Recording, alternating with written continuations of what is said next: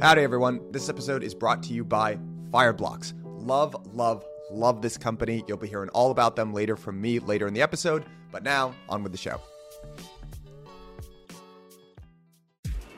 All right, everyone. Welcome back to another weekly roundup edition of On the Margin. Today, I am joined, as always, by my intrepid co-host, Mr. Mark Yusko. What's going on, Mark? Intrepid, beautiful, with the adventure word behind you on the wall.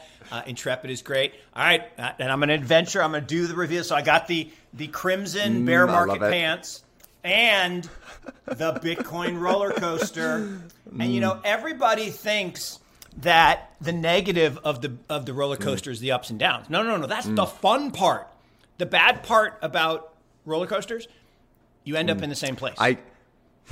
A year from now, unfortunately, we're going to end up in the same place. And we're probably going to have a lot of this, but unfortunately, we're probably going to end up in I'm in complete agreement with you, Mark. And you know what? The background on my wall here agrees with your socks. For those of you who don't know, I'm in Sedona right now, Arizona. I'm in an Airbnb. There's a little map on the wall that says Chase Adventures behind me. Not my personal decoration choice, but there you go. If you ever find yourself desiring to put something like Live, Laugh, Love on your wall, please fight that urge. I'm doing this for your kids in the future. Fight it. Fight the urge. It's not a good idea. But yeah, Mark, I'm in complete agreement with you, by the way. I think we end up basically exactly where we are with crypto a year from now. There'll be a lot of ups and downs in the You know what's actually interesting? So before we get into our stories, this doesn't feel like the sentiment 1 month into a bear market. This feels like sentiment 9 months into a bear market. Because if you remember in 2018, it actually took like 6 months before everyone kind of woke up and was like, ooh, yeah, it's actually not going to bounce back. So I feel like we're at that stage of the bear market where people are angry with each other and my coin didn't go down as much as your coin. We haven't got yet to that beautiful, peaceful lull, right? Which is that it's all going down and we're all in it together and we're just doing shit posts on Twitter with each other. That's the beautiful stage that I can't wait for personally. Yeah, no, you're so right. And, you know, I did my 10 surprises for the year yesterday, and I did my usual crypto surprise. And this year, the surprise was that, you know, we're pretty much going to do nothing for the year in Bitcoin prices. But there are monster opportunities, what we were talking about, Jeff, last week, in the metaverse. So many investment opportunities. And that's the funny thing is being unhappy because there's price discovery going on between people who chased after something. I talk about this all the time. There are 4 types of market participants. There are investors who buy things because they do work on them and understand fundamentals. There are traders that buy stuff and they don't care about fundamentals. They want to sell things that are going down. They want to buy things that are going up, but they want to scalp a certain amount of profit, get out and be done. Perfectly good market participants. There are speculators. Those are people that buy something because it's moving, mostly because it's going up. They don't chase stuff that's going down. And those are less good for market health. But what we have now is degenerate gamblers. And those need to be expunged from the system. I would completely agree with you. And I would add this too, that there are 2 types of people that talk about fundamentals: actual long-term investors and retail that is high on hopium. If you cite fundamentals, make sure you are in the former and not the latter camp. That's what I'll say. Not the latter. Hope is not an investment strategy, Michael. It is a 4-letter word. 4-letter word, baby. I agree with you on that. All right, let's get into it because we got a bunch of interesting stuff to cover today. We've got some charts for you, but we want to make sure that we get to this really interesting story. So I know we were talking about this before we got on the recording, but apparently the White House is going to release details about how they're regulating crypto as a matter of national security. Really interesting. There's a lot of stuff to unpack with that, but first I want to get into our chart deck for the week. All right, this is just one of my favorite charts ever. I think we've actually shown this before, but just to like set a framework for everyone. This is basically every reason to sell since 1926. So you're literally just looking at a chart of the S&P beginning in 1926, and basically every big scare and major reason why you should have sold, at any given point. Starting with Black Thursday, October 28th of 1929, walking through some of the biggest scares, Sputnik, the assassination of JFK, the Vietnam War, the oil crisis, the Iran hostage crisis, the Clinton-Lewinsky scandal. I love that one made it on here somehow. The dot-com bubble, the great financial crisis, COVID-19. And you know what? The big trend is, if you zoom out far enough, it's all going up. So just a little reminder. Of course, and it goes up 2 out of 3 days. Now, there are meaningful periods of time. I would say, yeah. In 1929, you needed to get out and go to cash and stay there for 2.5 decades. In 1968, you needed to get out and go to cash for 14 years. And in 2000, you pretty much could have gone to cash for 20 years and actually outperformed the market. So there are times, and I think we're at one of those times again, where cash will outperform equities over a meaningful period of time, measured in years and decades. But you're absolutely right. Over the long term, the right time to sell is never. We've talked about this with Amazon. And, you should post in the show notes Howard Marks' recent memo. I read that. It was really selling, good. Right? 90% of our industry is about buying. All the research is about buying. All the people talk about on these shows is buying. No one ever talks about selling. And so he actually did what you should do, is you should take some time and think about selling. And the answer is, if you buy something as an investor because you understand it, believe in it, and really do research on it and embrace it, then the right answer is never. And it's my pinned tweet on Twitter, right?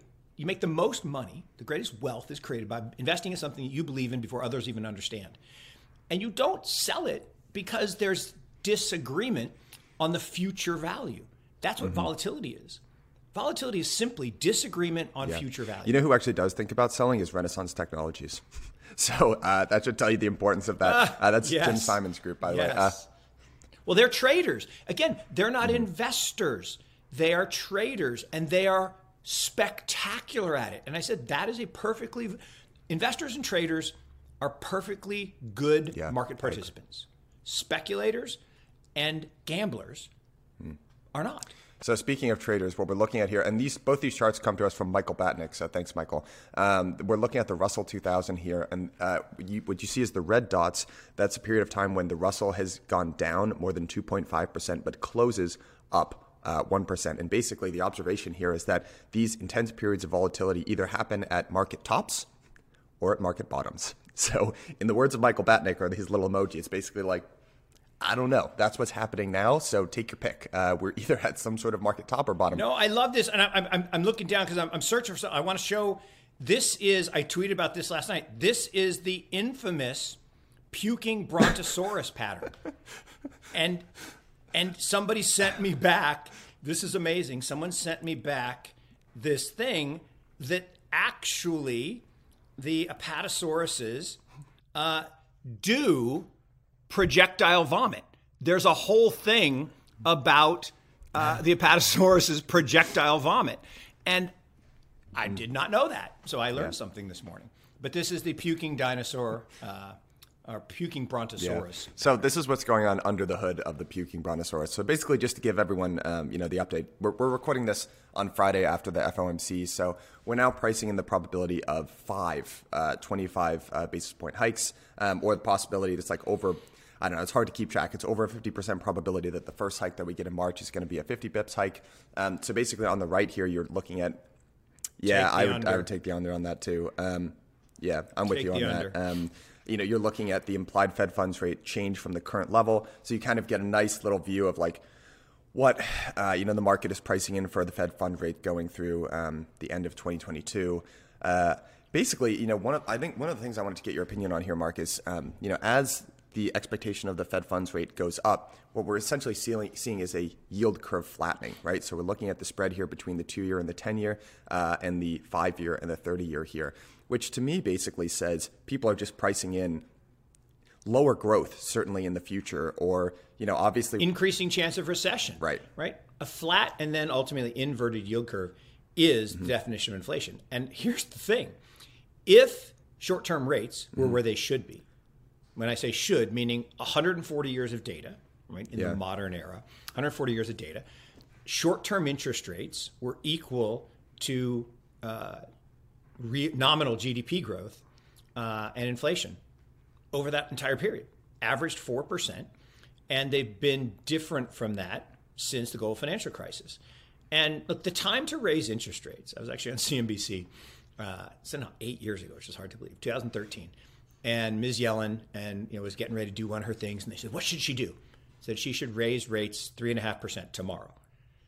And Melissa was like, what are you talking about? The world would end and we'd end up in a recession. I'm like, no, we would not. We don't need, emergency stimulus measures when there's no emergency. The reason we have zero interest rates, again, we've talked about this, is not because you and I get to borrow at Fed funds. Who borrows at Fed funds? The banks. And then they lever up 12 to 15 times and buy treasuries because no one else will buy the treasuries because we're so far in debt. So this Ponzi-nomics scheme has to rock on. And so the idea that they're going to raise rates is silly. The right time to raise rates was 2013 when the economy was starting to recover. Now the economy is weakening, right? Fourth quarter growth just came in less than people thought at 5.9 instead of 8. And it's going to be worse in Q1. Germany is going to come in negative for Q4. Think about that. Japan's already negative. So the whole world is going back toward recession. And then we're talking about, the good news is we have some crazy people talking about more authoritarianism and lockdown. We do have the Danes and the Swedes now saying, nope, all of it, gone. All restrictions in Denmark, gone. I'm with you. I'd also look, I think the Fed looks like they're about to start tightening into recession. I think it's pretty interesting that the spread between the 5-year and the 30-year, the yield curve is actually much flatter than the 2-year and the 10-year, where obviously the Fed has more control over kind of the shallow belly of the curve here. So what to me this says is that the market says, hey, we do not expect growth and we're extremely concerned about a recession. And, the chart that I just love to pull up here, I'd love to get your perspective on gold because, real yields are jumping and gold is dumping. And to your credit, I'm going to point out now, there's a bit of a bit of a chart crime because I'm not showing the exact same time period here. We're going back 1 month for real yields, and I'm only looking at the last week for gold. But honestly, these both came from the Daily Shot. They're nicely formatted, and I was trying to do it myself, and it looked way worse. But if you zoom back a month, the chart for gold wouldn't look nearly as bad. But yeah, gold is just a bit of a weird enigma. I don't really understand why it's performing like it's doing. No, it's not at all, right? It's totally dissociated from the market because it's being spoofed by the largest, criminal organization on the planet. And look, they just got fined $920 million. But they made $20 billion in profit.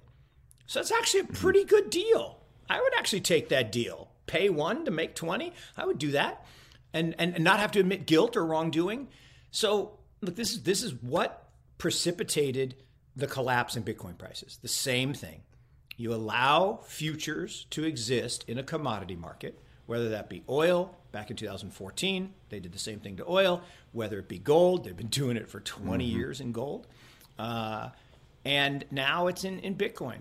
And mark my words, BlackRock's spot ETF will be the only one approved.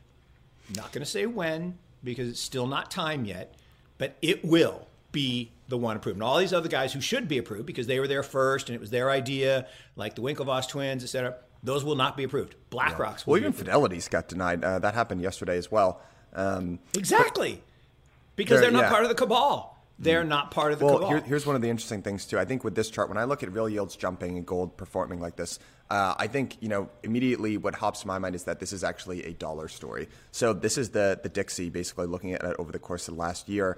What you can see all the way over on the right there is this huge spike recently. So for me, I think what's happening here is that the safe haven asset is the dollar. And it's no, don't be fooled. Don't fall into the trap. Tell me why I'm wrong. It's a trap. It's a trap. Dixie is the worst. Everyone uses it for the dollar. It is not the dollar. It's the euro and the yen.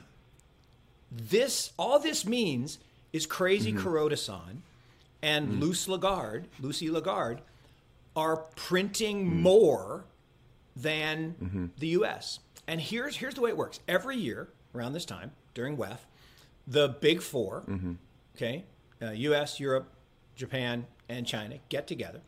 And one of them goes in the hot box. And they say, you have to have the strong currency. Now, that is an oxymoron because all of these fiat currencies are weakening. So it's a race to the bottom. But one gets to be the least weak. Okay? And it has to strengthen. Now, the problem with strengthening in a global world where there's exchange of goods and services is you want to devalue your currency so you can sell cheap goods, right? The Chinese are mercantilists. The Europeans make the Chinese look like pikers, by the way. They are the greatest mercantilists in the world. Go to China. It's all German cars. Like, look, machine tools. It's all Japanese machine tools. So every country wants a weak currency to sell their goods to foreign buyers. And so this is not the measure. The measure of currency strength around the world is the US dollar CNY. And RMB CNY is up 2% over this period because the Chinese currency is the strongest because they took liquidity out of the market first, which is why their market sucked last year. They are now liquefying their economy to make up for all the bad loans in real estate. So their stock market's going to rock this year. It's going to be the best performing in the world. And this is simply a relative value measure of the euro, the yen. And so this is basically saying that last year the dollar went down versus the renminbi. Not a lot, but it went down. But the yen went down 10 and the euro went down 8. So Dixie looks like it went up. Yeah, I'm with you. I kind of take this from the perspective of people, from an outsider's perspective on finance. And honestly, when I look at a lot of these relationships, I think they've broken down from a first principle standpoint a long time ago. And the only reason they still exist is because they're correlated in the minds of people who are trading these things. So, when I look at the Dixie in general, I mean, I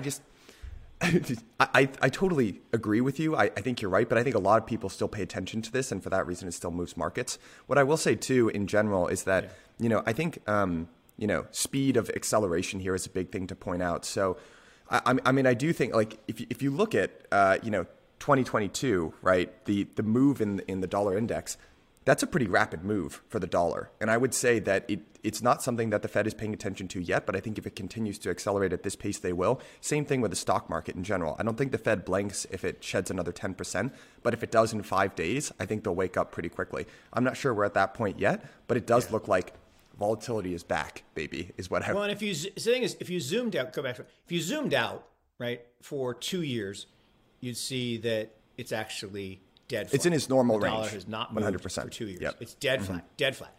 If you zoomed out for 10 years, you'd see it's down. If you zoomed out for 30 years, you'd see it's really down. It's a secular decline. And that is the way it is. Now, that big spike that you rightfully point to in January, that is flight capital, right? What is happening is fear is rising, and people are liquidating or being liquidated, and that increases the demand for just cash and currency. And so what you do see, and it is weird, and it's partly because how complex the world is and all the lending and borrowing and the carry trading that goes on, but the yen, which is the worst currency in the world, I mean, they are going to nuke the yen. They have to because they have so much debt. That's their only choice. But it actually strengthens during these periods of risk off because everyone has to unwind their carry trade and pay their margin calls. And so, again, Dixie, it's really a measure of Western currencies. It has nothing to do with emerging markets, a whole nother story. You need the trade-weighted basket from to look at that. But anyway, good point that it is not what people were expecting. Yeah, I would just call it out as something to pay attention to. I mean, and if you look at how things are actually performing in the stock market right now, so what we're looking at right now is S&P, but basically it's a measure of value and growth, both in small caps and in large caps. So we're looking at the S&P 500 versus the Russell 2000. So what you really should be looking at and comparing is, so the purple one is, or the purple line there is S&P 500 value ETF, and the orange line is growth. So everything is down, basically, at least over the course of the last 6 months. But the best performer here is large cap value, and growth is really getting taken to the cleaners. And for small caps, it's getting punished even more. And these, what you're seeing on the right here is basically just thematic ETF returns. And you're seeing a lot of those, like ARK is like at the very bottom here, which is getting absolutely crushed. I had to, this was one of the charts I was going to use for our... The ARK has been swamped. Dude, the ARK has been swamped. It's taken on water, yeah, baby. So this is actually another chart here. We're looking at ARK versus just the NASDAQ in general. But Michael, we've been talking about this, right? I know. These are misnomers. 40% of the companies in the Russell 2000 index don't make money. I know. They don't make money. So all this is the realization, and it happens every 20 odd years. You get a period for a couple of years where people are like, profits. What are these things you call profits? We don't need profits. We just need growth. We need eyeballs. I know. We need TAM. And they totally forget. And this time, we actually pushed the nonsense twice as high as the 2000 bubble, which means price to sales, right? In 2000 bubble, right? Which remember, the 2000 bubble went down 84% from peak to trough. NASDAQ went down 84%. Okay.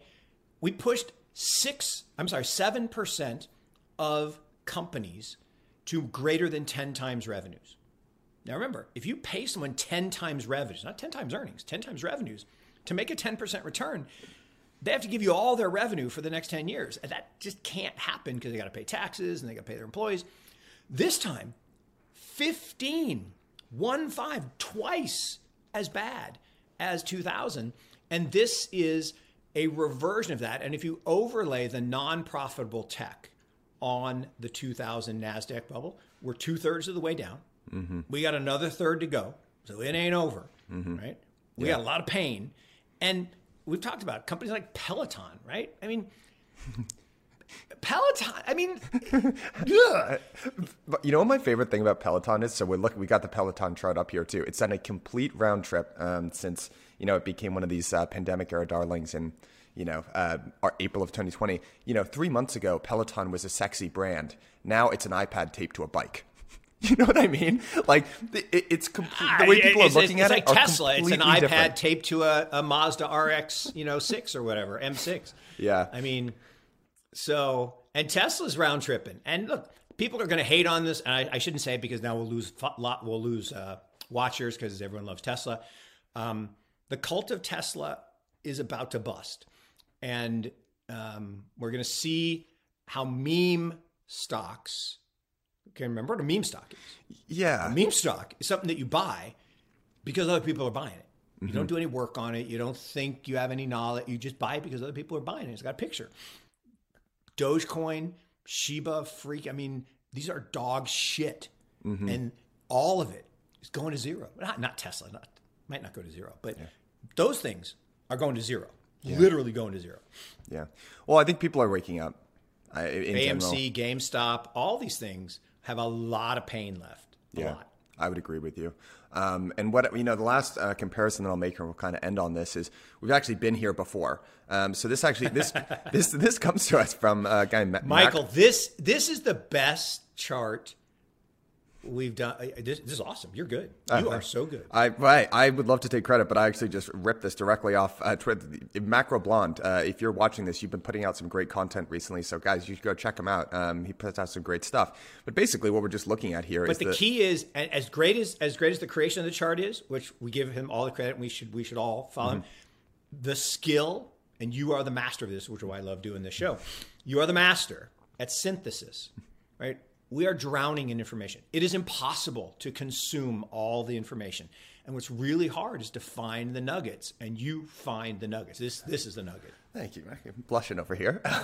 But I would you're awesome. Love to get your take on this, because basically what we're looking at, it's Mr. Blonde Macro. I can see his name actually here on the chart. So we're looking at basically a 6-month trading pattern around the period of the famous Powell pivot, right? 2018 to 2019. And what we're looking at here is the S&P, and we're also looking at the high yield credit spread, basically. So, it looks very much like, right, that, to take us back in time here, basically in the end of 2018, the Fed and Powell was really trying to hike rates, right? And there was some very tough signaling to the market that, hey, we're going through these rate hikes, and they kind of digested 1 rate hike, 2 rate hike, 3.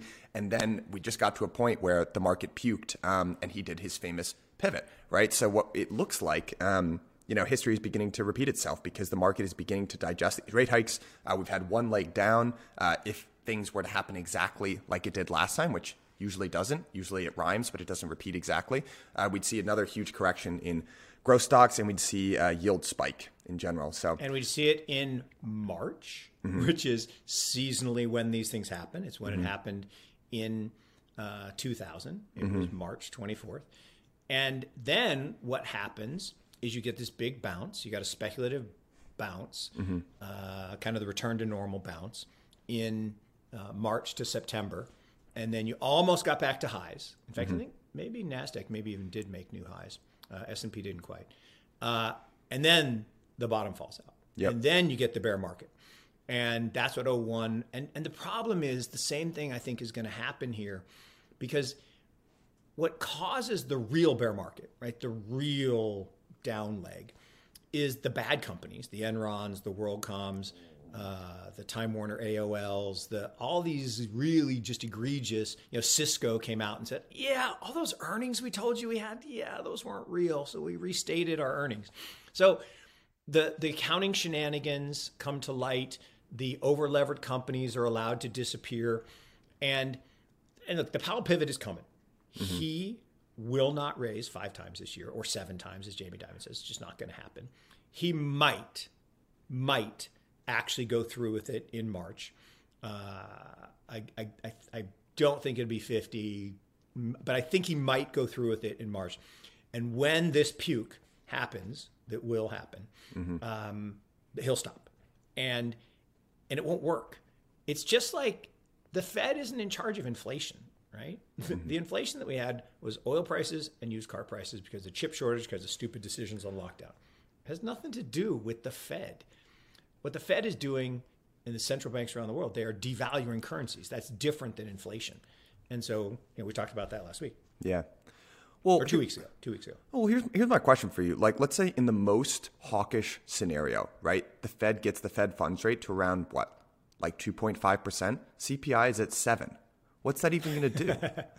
Well, CPI will be 2.5 by the end of the year, more likely than not. And so look, if he got to 2.5, that would be awesome. In fact, in my mind, he should do it tomorrow. And we should take the pain. We should cleanse the system. We talked about this. Winter is not bad.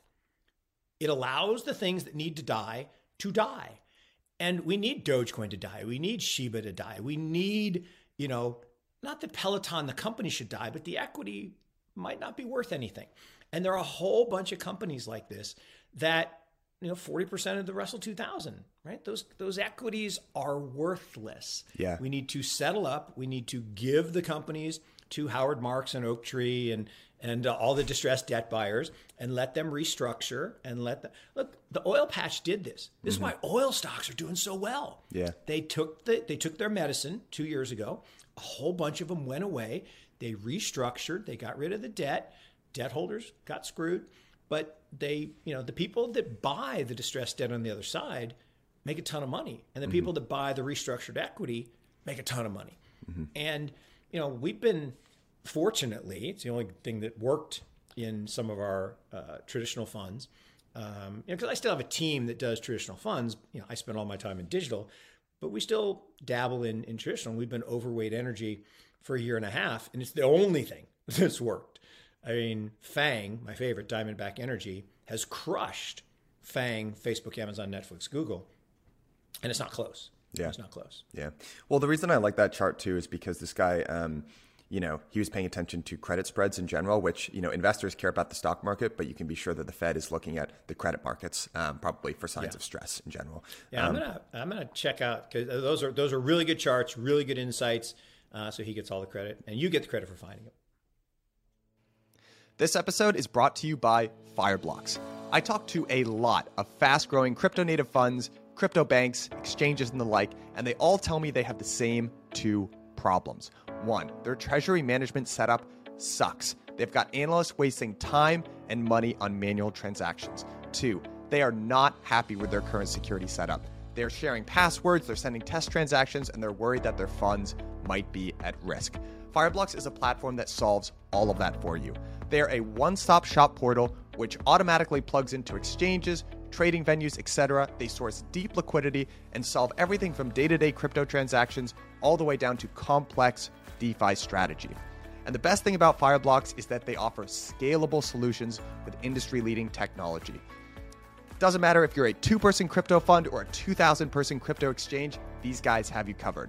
And the last thing that I'll say about this company is that I have known them for years. They are a high integrity team. They ship product like no other. I would trust them with my own funds. So click the link at the bottom of this page and tell them that I sent you. Very, very important that you click the link at the bottom here. Otherwise, they're not going to know that I sent you. And then how am I going to get credit? So help a brother out. Click the link at the bottom of this episode. Tell him I sent you. He's great. He makes my job easy. All right. I want to get your thoughts on you moving over to the crypto side of things this week, basically.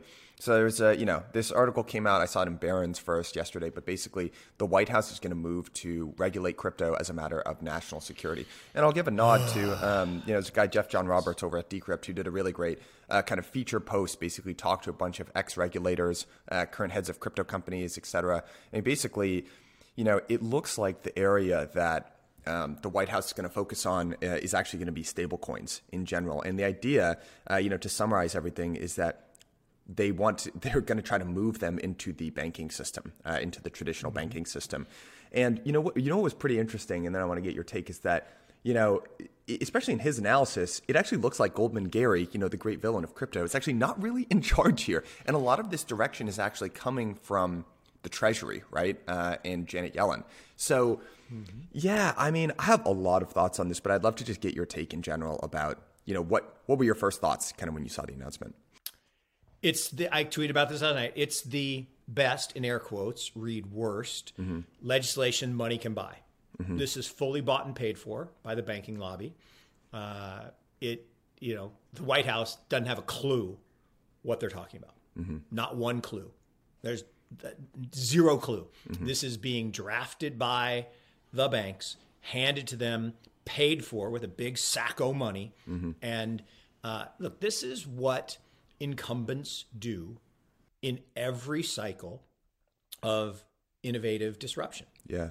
Every single time, right? They pay legislators to pass useless regulations to slow down. I think we talked about, when the horseless carriage came, they passed a law where you had to have a person with a red flag walk in front of the car, right? Seriously? I mean, just silly stuff like that. Yeah. And that's what this, because look, it's the same reason China banned crypto, because money was fleeing a bankrupt financial system into crypto. It's why they shut down Ant Financial, because money was fleeing into the 6% interest in Alipay.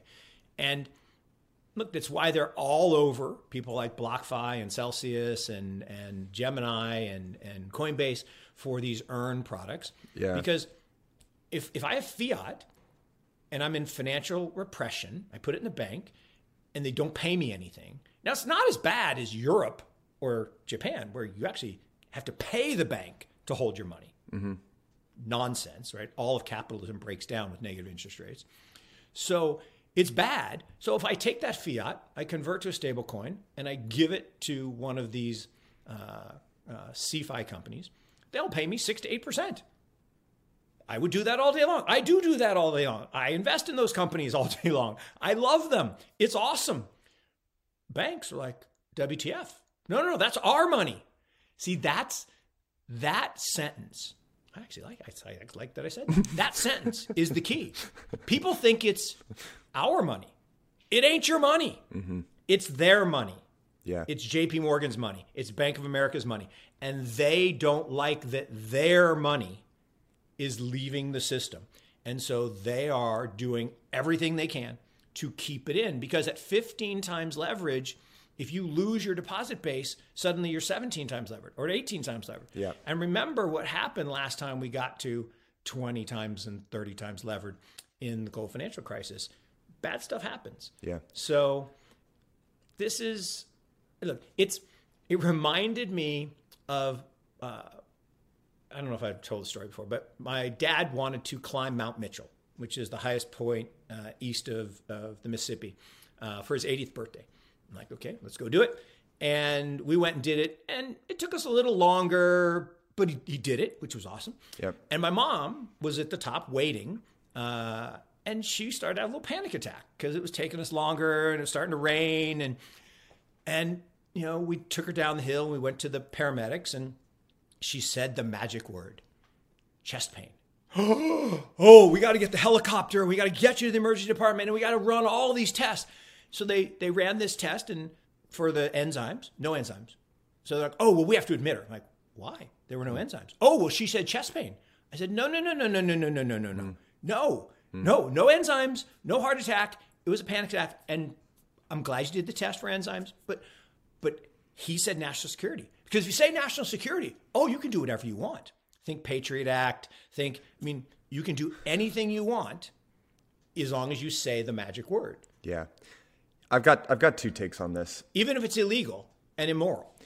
Well, at the end of the day, I just think if the U.S. actually goes through with this, if there's regulation to move stablecoins back into the traditional banking system, it'll be a bigger own goal than China moving miners out of their jurisdiction. It's just like, it's this unbelievable irony that crypto is basically a network transfer out of the old fiat system into this new system that makes a whole bunch of sense. And the big irony, despite all this rhetoric about Bitcoin overtaking the US dollar, is that the US dollar is still succeeding in this ecosystem, right? Because ultimately people need some stable store of value. I get that Bitcoin is over time, but they need something that's not going to fluctuate hugely in the meantime. Correct. Stablecoins are a mechanism to propagate the US dollar in the new world. It's this unbelievable seamless transfer that the US just got handed on a silver platter. And they're literally threatening that. Now, I think the other take here is that it doesn't really matter at the end of the day what the US does here. The biggest threat that the US is actually going to do, and Matt Levine actually put his finger exactly on this in his he recently wrote something. I always love his takes on crypto, is that the only thing he's going to crush here is Circle. It's going to be good for Circle in the interim, and then it's going to completely screw them. Because what's going to happen is you're already seeing the beginnings of decentralized algorithmic stablecoins. This is really early days. And frankly, a lot of... Who owns Circle? Who owns Circle? Jeremy Allaire. Yeah, but didn't a company buy them? Goldman something? Sachs? Didn't they buy But them? look, it's like... Yeah, didn't Goldman Sachs? Didn't Goldman Sachs... And didn't Gary used to work at Goldman Sachs? There's a connection there. I'm with you, man. But at the end of the day, too, it's like, look, that's a good interim solution. But I'd love to actually know what he thinks about the end. Because a lot of really smart investors that I talk to in DeFi, they're super bullish on these decentralized algorithmic stablecoins like MIM and Frax. Even way back in the day, remember there was a Basis. That Basis was the algorithmic stablecoin. And I remember thinking back then, this is the way it's obviously going to work in the future. It's just way too early. If regulation is applied to these good faith actors like Circle, Paxos, etc., all they're going to do is make them shitty products. And Matt Levine pointed this great thing out at the end of the day, which is that the regulators. You basically got two different systems in crypto, these totally unregulated system and the ones that are actually trying to be good actors like the Geminis of the world. And look, we'll get into a little bit. I want to get I don't know if you've seen this whole thing with Frog Nation and Danny Sesta and the roiling that's going on underneath the hood in DeFi right now, which is pretty interesting. Right. But look, there was a guy who's in charge of an $800 million wallet who's basically a career criminal of the last 15 years, under the cloak of anonymity. So you've got that going on. Not that that's all happening in DeFi, but there is that risk, right, if you're operating in that ecosystem. And then you've got all these good faith actors that are basically like, guys, please let me follow the rules. It is safe as a consumer to be interacting with Coinbase or Gemini or BlockFi or whatever. And the SEC is basically slapping them down, but saying, oh, as long as you're completely decentralized over here, then it's fine. And just the dichotomy in terms of how this space is being regulated right now is so bad from a consumer standpoint. It's just so freaking horrendous. Your problem is you're logical. You can't be logical in these situations. Yeah. This has nothing to do with logic. Mm-hmm. This has to do with money and power. And the incumbents like being in power, and they like it being their money. This is the critical point, right? What Bitcoin is, what crypto is more broadly, is our money. Mm-hmm. Right? It's the people's money. And then we don't need the banks, right? Self-sovereignty, be your own bank, all this stuff. The banks don't like that. The banks have had an 800-year run. Mm-hmm. I mean, longer than that, but really, really dominating modern finance for 800 years. And that's ending. And it doesn't mean it's ending like they're going to disappear tomorrow. It's not like a meteor. It's more like an ice age that slowly, one species goes extinct. And I did this very cool Real Vision interview with Brian Estes. And I did one with Caitlin and one with Dan Tapio. And but Brian is amazing in that, his motto, right, is adapt and overcome, because, he had to, and something we should all live by. But it's also what companies should live by, and industries and institutions. They should adapt and overcome. And yes, there are disruptive challenges to banking, to money.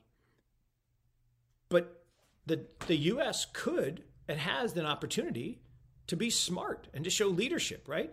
Create a U.S. dollar stablecoin. Create USDC. Now, don't do all the sinister, we're going to control your money like the big giant guy, Jabba. No, the what's his name from the Spider-Man movie? The bad guy in the Spider-Man Is this the most recent one? I haven't seen it yet. No, the one, the metaverse one. God, what's that guy's name? The multiverse? The big guy, giant guy. The multiverse? It's not Mr. Big, but it's something like that. Anyway, I haven't seen it. It'll come to me. I got it. Kingpin. It's like Kingpin.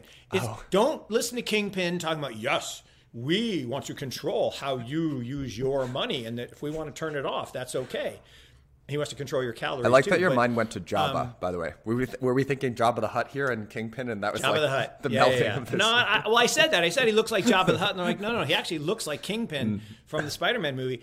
And I was actually watching Boba Fett last night, and they went back to Jabba's place with that big sand thing to get something out of the gut. Yeah. But I got to catch up here. I'm behind on all my Disney stuff. I haven't seen the new Spider-Man. I heard it's like the best Spider-Man yet. I am such a fan of Marvel. And here's the crazy thing. So just show how dumb I am as an investor. I remember watching the announcement of Carl Icahn buying Marvel. I was working for this asset management firm.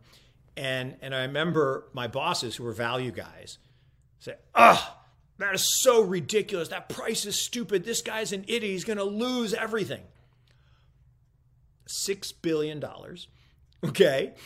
They made more on the last Spider-Man movie than $6 billion.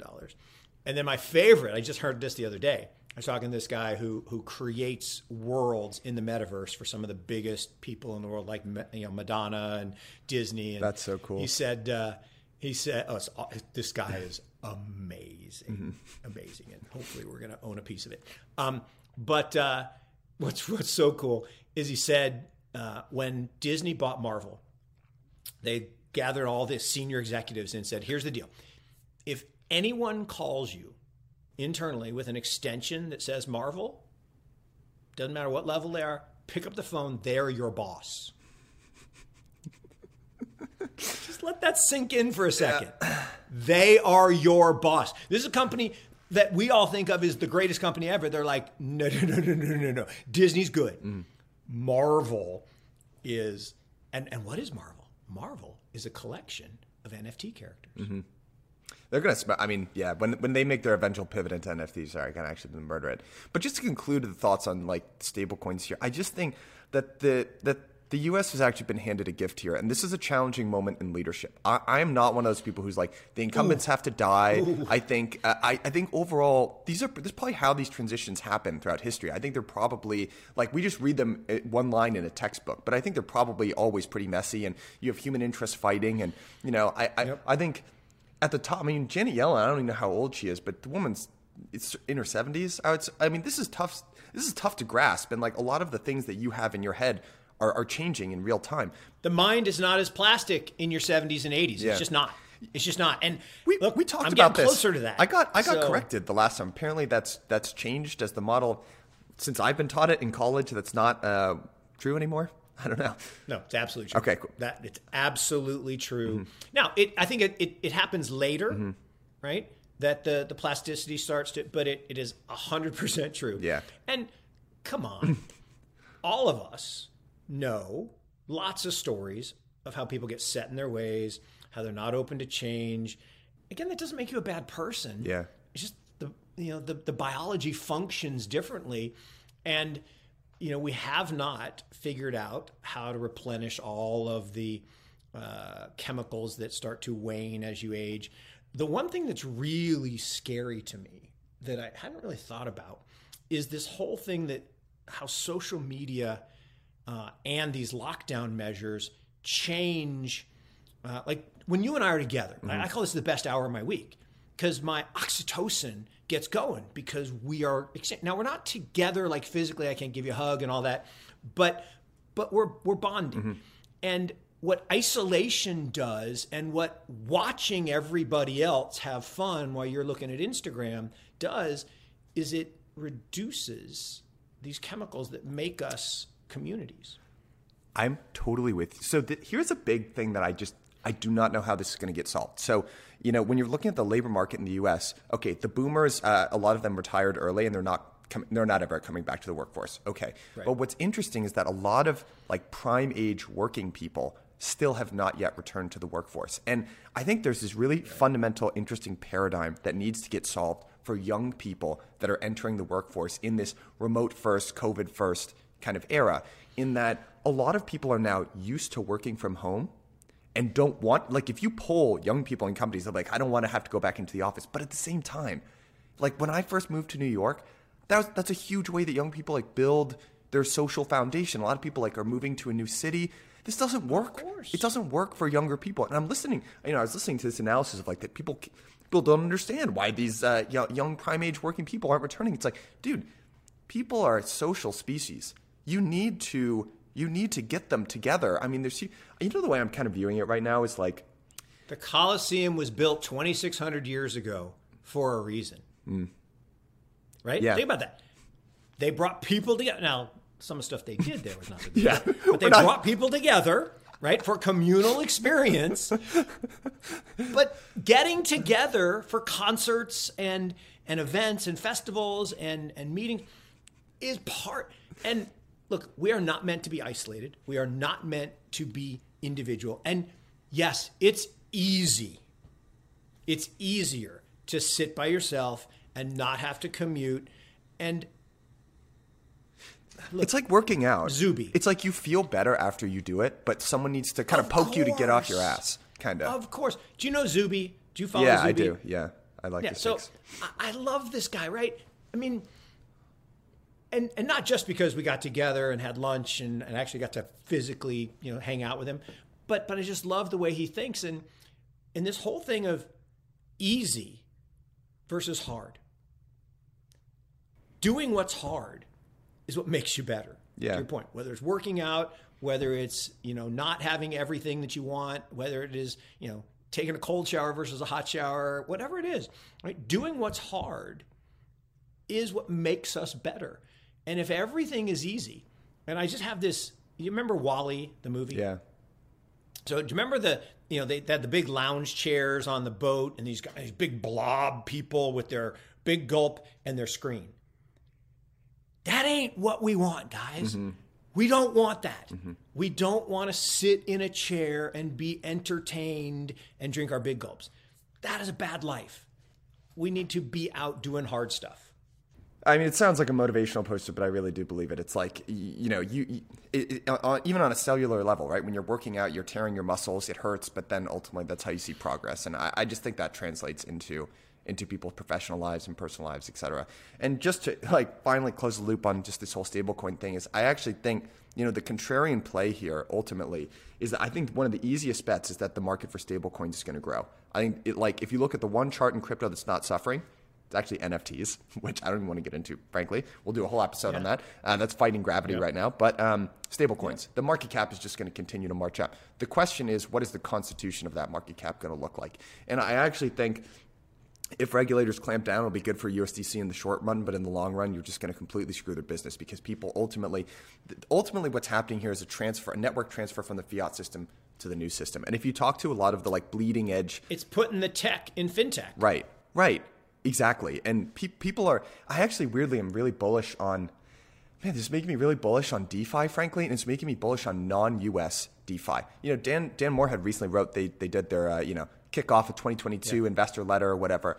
And he, I haven't actually fact checked this, but he said 19 out of the top 20 protocols are not US based. Now, I'm not really sure how he's getting that because, I don't know how you put Bitcoin in that. Bitcoin's the top protocol. Is it US based or not? Right. But I mean, that's pretty startling. That's pretty startling. That should make people sit up and take notice. It depends if you believe that Satoshi Nakamoto was American or not American, I guess. That's why I'm saying, I don't know how you would apply that methodology to. That's why I haven't fact checked. But he, they're smart people over at Pantera. I have to imagine. Dan's pretty smart, and I would say that that's true, and part of it could just be ownership, right? There's more non-U.S. owners of Bitcoin than U.S. owners of Bitcoin. Yeah, I agree. And it's look, as a young person, I feel like I'm going to spend my career in this industry in general, and I love the United States. I hope we get this right. It would be a real tough question for me if the U.S. put draconian regulation on this and we're going to crush this industry. I don't know. I would have a tough choice ahead of me, frankly. Look, I've talked about it with my better 90%, and I'm not yet ready to go join Max and Stacy down in El Salvador. Although the pictures they keep tweeting are making me, I mean, now. You can do that when you started buying Bitcoin at $1. Max is, famous. But look, I agree with you. I love living here. I want to be American. I don't want to have to move. But if we do something really stupid, and see, I'm even saying we, right? I mean, if we do something, because I helped elect those people just like everybody else. Yeah. If we do something stupid, like yield to the cabal, the banksters, and try to disrupt this, innovation that is good for societies. It's good for communities. You're thinking about NFTs. Why are NFTs holding up? Because they're all about communities, and communities are coming together in times of crisis.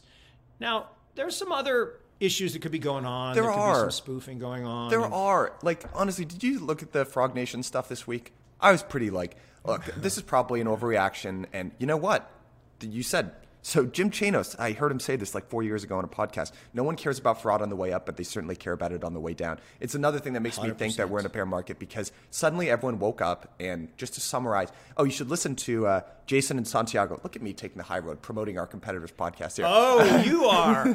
Wow. Look at that. You are good. Yeah. You are good. Very magnanimous of me, very magnanimous. But you should go check it out because they did a whole deep dive on it. The title is Fraud in Frog Nation. And you know what? It was a wake-up call to me because I was like, come on, man. Are you kidding me? This guy's a 15-year career criminal. And look, these are all allegations at this point. I don't know the full story. These are communities that I'm not frankly involved in, so I don't want to pass a lot of judgment yet. But, you know, there are definitely, less than savory actions that are going on in crypto. This is the time to root them out, guys. John Kenneth Galbraith wrote about this in the 1920s. It's called the bezel. And the bezel, right, which is the amount that's stolen, has existed since the beginning of time. Right? As long as there's been money, there has been. I feel like I've read this. Shenanigans. Yeah. Mm-hmm. And the bezel expands in good times, right? Because you can get away with it. Mm-hmm. And no one's cared. No one's looking, right? No one cares about fraud on the way up. Mm-hmm. But then there's an event, and suddenly, oh my gosh, you can't do that. I mean, we'll write regulation, and we got the 1940 Act and 1933 Act, and all this stuff happens. And then the bezel shrinks, okay? And then it grows again. And because human beings, some of them, are bad. Not the huge majority, but some. And when I say bad, I shouldn't say bad, right? They'll do bad things. They might not be bad people, but they do bad things because it's easy. It's easier than working. If I can go steal, if I can go do a flash loan and pump up the price of my NFT and pawn it off on somebody, I'm not doing anything wrong. Mm-hmm. Well, yes, you are. But fraud is fraud, and the bezel is real. And look, the bezel in the traditional world, in the Teslas and all these other revenue recognition stuff and the accounting shenanigans, it's actually never been higher. Mm-hmm. The amount of accounting shenanigans, non-GAAP accounting, has never been higher. Again, worse than 2000. And community adjusted so EBITDA. Many rules. Yeah, adjusted. Oh yeah, my favorite. Remember that?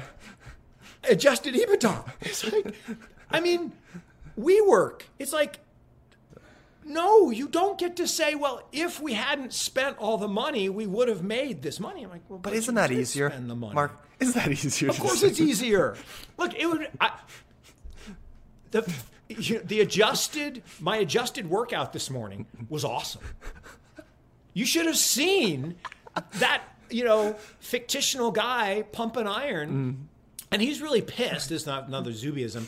He's really pissed that the rest of y'all were so selfish that you didn't stretch. So he pulled his hamstring this morning because y'all didn't stretch. It's ridiculous. All right, I know we got to wrap it there. I think when we get to the point where we're talking about fictitious workouts, we've covered everything we need to cover. Absolutely. Well, look, no, again, such a joy. My oxytocin is surging, and look, these are important topics. Mm-hmm. Like what's going on when people start throwing around words like national security. Pay attention. But what that really means is they're scared, and they shouldn't be scared. To your point, Michael, they should be embracing innovation. They should be embracing change. They should adapt and overcome. Okay, adapt or die. Yeah. I don't want them to die. I don't want the banks to die. I want them to adapt and collaborate. Yeah. And I want there to be a choice for my fiat to be digital. Yeah. I do. I just don't want it to be controlled where they could turn it off and not make it usable.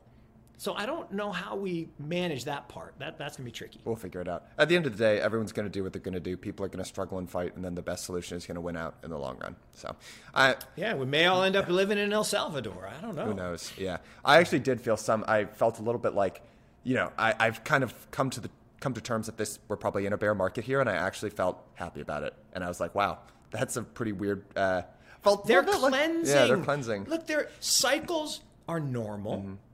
Right? Sometimes you're tired. That's not a bad thing. Yeah. Go get some sleep. And roller coasters are fun. I love roller coasters, actually. But the challenge is to embrace all the different opportunities. And I said, if there's not going to be a lot of money to be made in traditional crypto, go find other digital asset playgrounds to play in. And there's incredible opportunity. Totally. And so I'm with you. All right, Mark, that's all the time we have for this week. Best hour of my week, my man. I will see you here, same time next week. Cheers until then. All right, brother. All right.